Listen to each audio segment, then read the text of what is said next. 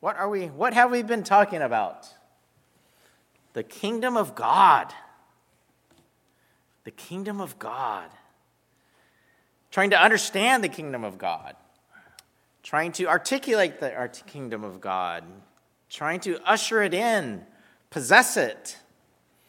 And just a couple comments on orientation of what we have been talking about. It kind of takes on two forms, vertically with God, in our prayer time, in our worship time, and also horizontally with each other, right? Reconciling with each other, living in victory with each other. Like I said, there was one famous sociologist said that life is about moving towards or away from relationships. Moving towards or away from relationships. I thought that was quite profound. That I learned in my Speech 101 class at City College. Just a couple comments. Life, the kingdom of God is expressed in community, one life at a time. Coming out of COVID, just a comment on that. Post-COVID, we can kind of get a little discouraged, a little disillusioned with the organized church, right? You've seen your numbers drop. And actually today, it seems like your numbers have increased, which is awesome. It's good to see more faces. But it was a time of discouragement, wasn't it? The past 3 years. And Jesus as well, Jesus' followers, they were crushed when Jesus was crucified. The movement, the kingdom of heaven, the ushering of the kingdom of God was a crushing blow to Christ's followers. However, Jesus did usher in the kingdom of God. Good Friday and Easter. And so we also worship God vertically. Jesus conquered sin and death, and certainly we'll have more commentary on that as we approach Easter week coming up in April. But God sets up his kingdom in our hearts. Jesus, who was and is to come, God did not get defeated. He was victorious, and he sets up his kingdom. And he gives us his Holy Spirit. And that may be a direction of our future messages, how we get in more tune with God, how we walk with God closer in reality. Even though Jesus in bodily form seemed like he left, and he did leave, but he said he had to leave. And he said to his disciples, "You're going to do greater things than I did," which is amazing and profound and something that we need to contemplate. Like I said, we often wish that, man, it would be so awesome to walk in Jesus' time, right? Just to walk and talk with him. And in fact, we can and we do. We can do that. And we do that by prayer. We do that by meditation. And God, even though he's not like physically there, he is spirit. And he can now, instead of just being with 12 disciples, right? Jesus can be the God and friend of worldwide millions and millions of his followers and his family. So this brings us to this topic we've been talking about the Lord's Prayer. Why don't we pray? Just a couple thoughts. I don't have too many scriptural references there, but simply we don't know how to pray. And so this message is out of Luke 11, where Jesus was ministering, teaching, preaching, doing miracles, and his followers came to him and asked them, "Lord, teach us how to pray. Teach us how to pray." So sometimes we don't know how to pray. And so we're going to be talking about digging in deeply into what is called the Lord's Prayer. And sometimes we revert, I think, to our fallen nature, Genesis 3, where we're we hide in Genesis 3. Adam and Eve, our spiritual parents, they hid from each other, God and each other. So maybe that's why. If we remember the prodigal son story, I haven't preached on that yet. Eventually I will. I keep referring to it over and over again. You all are familiar with the prodigal son story, I assume. Like I said, it's often called the gospel within the gospel. And if you recall, when the prodigal son came to his senses and he decided to go back to his father's house, he said, I know what I'll do. What did he say? I'll go back as a slave. I'll go back as a slave. And this is kind of the gospel message in story depicted there. Sometimes we forget that Good Friday came. Jesus, who was and is to come, Good Friday and Easter came. We forget that God died for our sins already, that we don't have to live in sin and shame anymore because God paid the penalty for our sins. Okay, why pray? Why pray? We don't pray just on occasions. I think that's maybe the main easy takeaway from today's message, is we recite the Lord's Prayer. We don't have to do it formally, only when we do communion. In fact, I was tempted to do that. I forgot if I had done that yet with you guys, if we recited the Lord's Prayer, because it seemed like a good occasion to do it, right? When else do we pray, right? Over meals, especially meals in the church. And it's funny, when you're stepping into the role of minister or part-time minister or whatnot, or elder, it's funny. People often defer as if my prayer before the meal is going to be somehow more impactful. Maybe it's just an honor thing. But the same thing, you know what I mean, when we pray over meals 3 times a day. Actually, we talked about that. Maybe it is a good habit to remind us that our sustenance comes from the earth. Remember, we talked about in our Genesis study. But we do so to change our hearts, our minds, more in line to the kingdom of God, and asking God for his own power, his holy power. And this is how we follow Jesus. We are transformed from being orphans to being more in line with sons and daughters of God.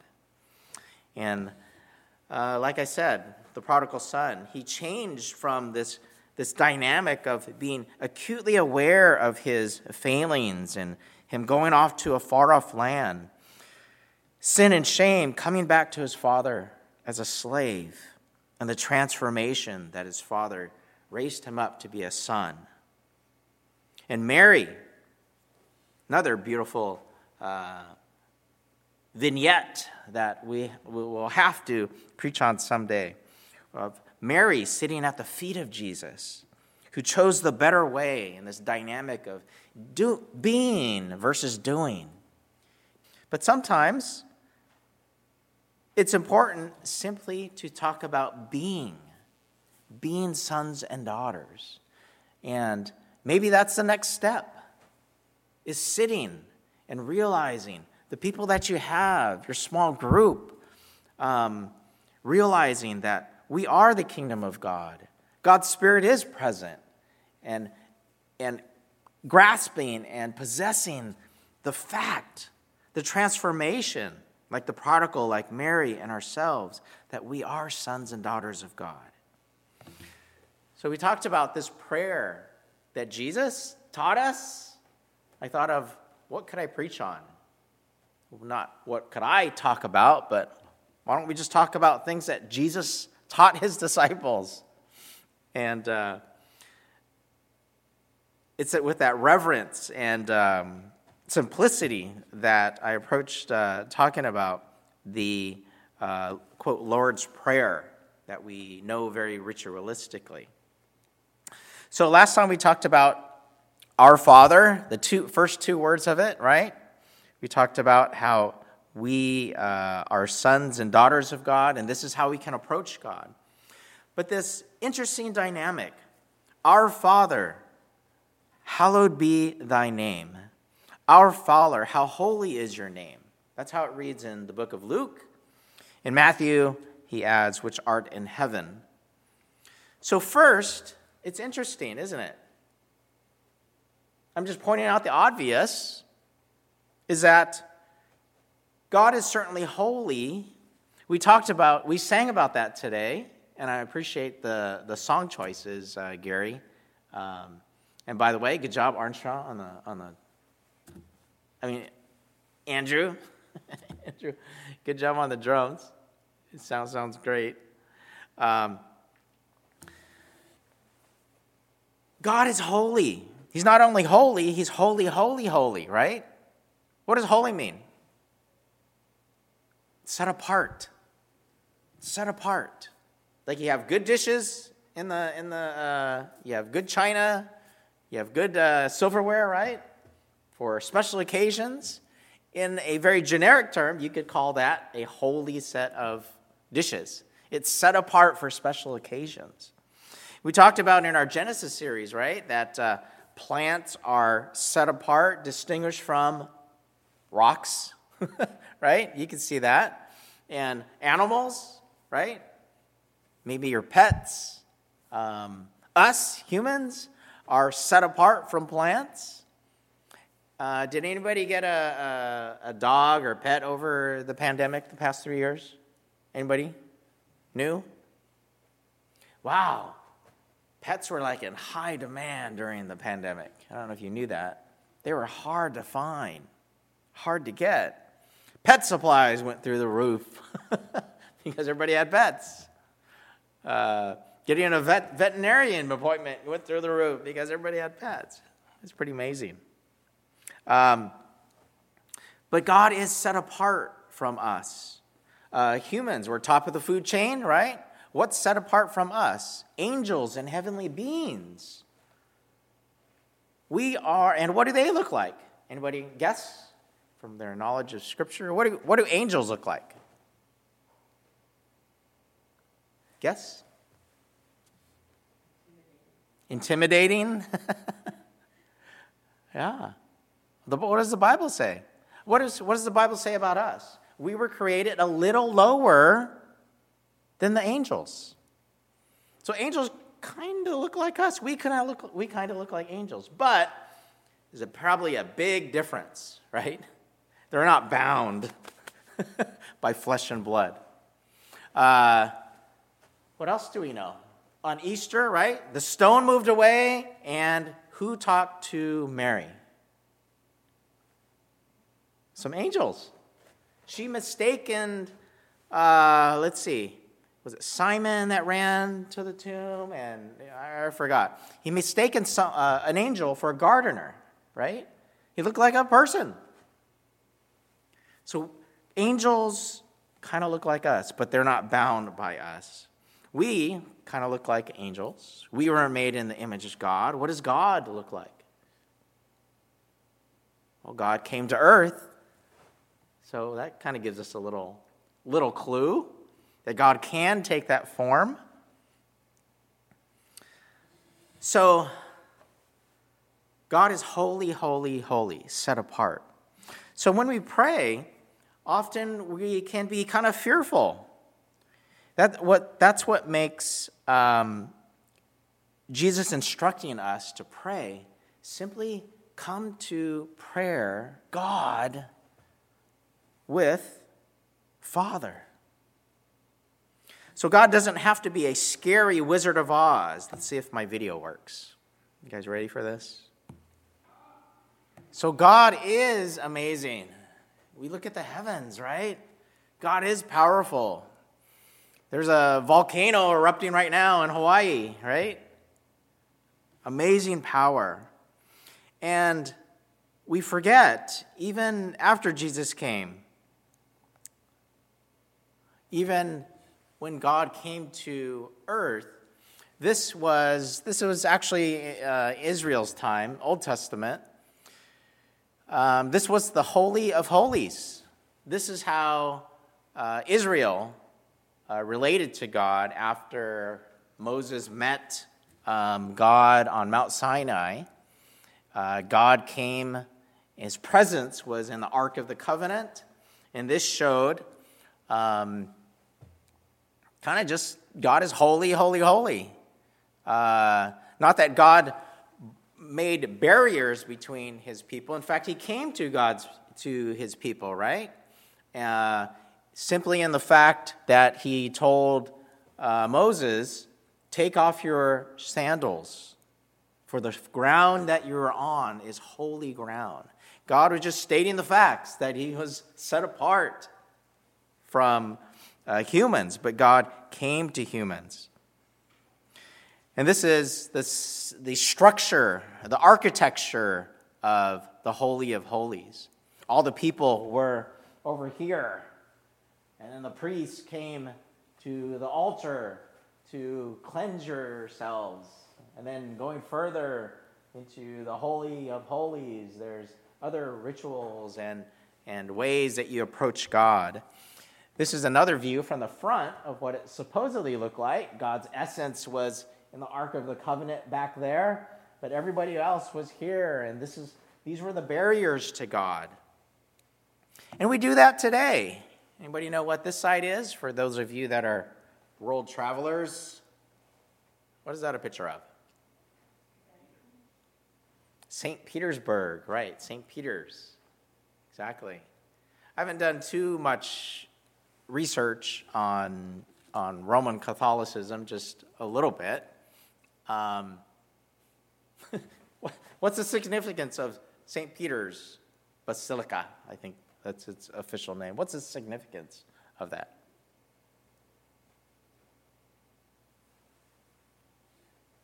Is that in the Vatican? Is that in the Vatican? Is that what they call the Vatican? Anybody been there? No? They call it St. Peter's because the tomb of St. Peter's there. It didn't dawn on me.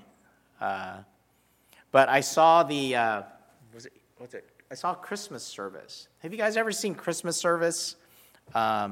Since COVID we're kind of locked in, I thought it was kind of interesting that they streamed live Christmas service from the Vatican and a Christmas message. And it's always kind of fascinating, is an interesting connection to hear messages, to hear sermons of Christ's birth from the Vatican. You know, I'm not Roman Catholic. I don't have any history with Roman Catholicism.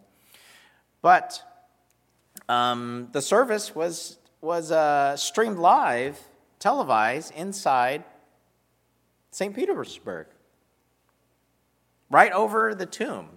There's kind of like this, it looks like a bed, actually. It looks like a big bed with 4 posts with these dark wooden iron columns going up. And that's apparently right over the tomb of St. Peter's. And that was, I got to see that.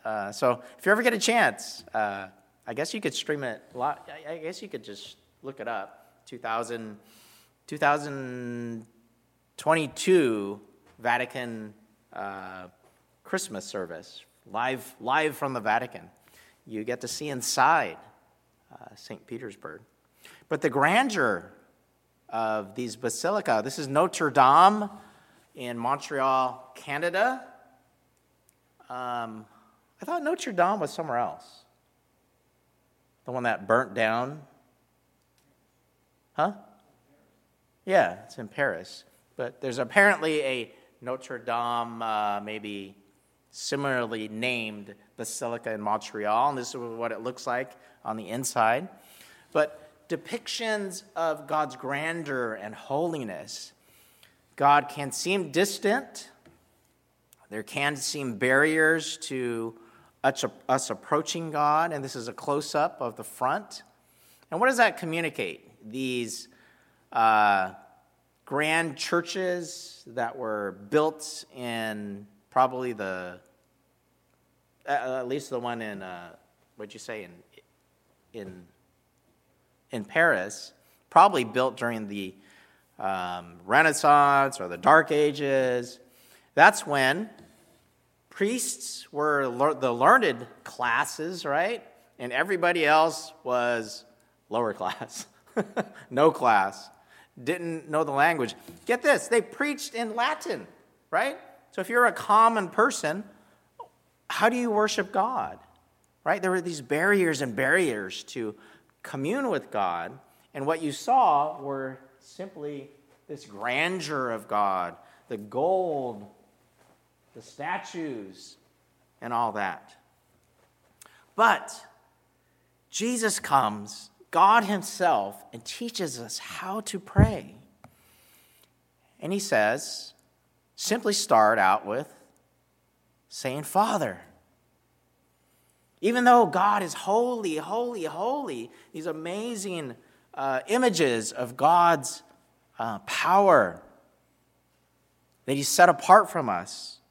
This is a picture of, it's supposed to say Father there. It's probably in white font. Start with our Father. This is the image that we need to think. This is Rembrandt's depiction of the return of the prodigal son. This is how we approach God.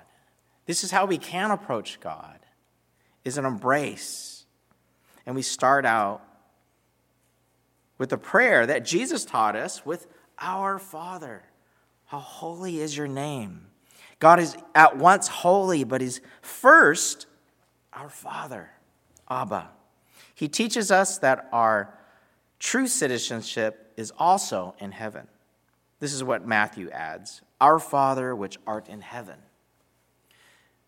So, secondly, that our citizenship, our true home is in heaven, not just on earth. Earth is not our permanent home. God is set apart, as we discussed, but we were made on purpose for a purpose. And our Father, our heavenly parent, we are heavenly offspring and citizens of heaven, which is an amazing thing to think about. So these were the thoughts that I wanted to share with you today, is God is not only holy, holy, holy, and we can feel set apart from God. We can feel barriers to God. But as we come and approach God, we don't have to come approaching God in sin and shame. We can approach God that even while yet we were sinners, God still died for us. He still came to us. And that's the joy of following God, becoming sons and daughters of God. So let's bow in meditation as we close our time. God, we come before you. I'm going to share a couple words, and I'm going to close with the song that we shared last week, that God loves us unconditionally. Coming before God, coming for you, Lord, you require just a few things. You don't require fancy words. You don't require lots of money. You don't require many religious acts, repetition, God. You simply require a humble heart. That's to realize that we are created beings, imperfect. But we, God, we were created in your image, a little lower than angels. Lord, we come before you in humility, realizing that we are a sinful people and that you are holy. Not only holy, but holy, holy, holy, and due of respect. You are a just God, Lord, to judge us, to judge the whole world by your standards, not ours. But you are also a loving and merciful God, willing to reconcile with us. Just like the image that we saw, you ran to the prodigal son. As soon as we turn toward you, heaven rejoices even when one sinner has a humble heart and repents toward you. We thank you, God, that we simply have to accept and receive your mercy and grace to be sons and daughters. And we worship you in gratitude.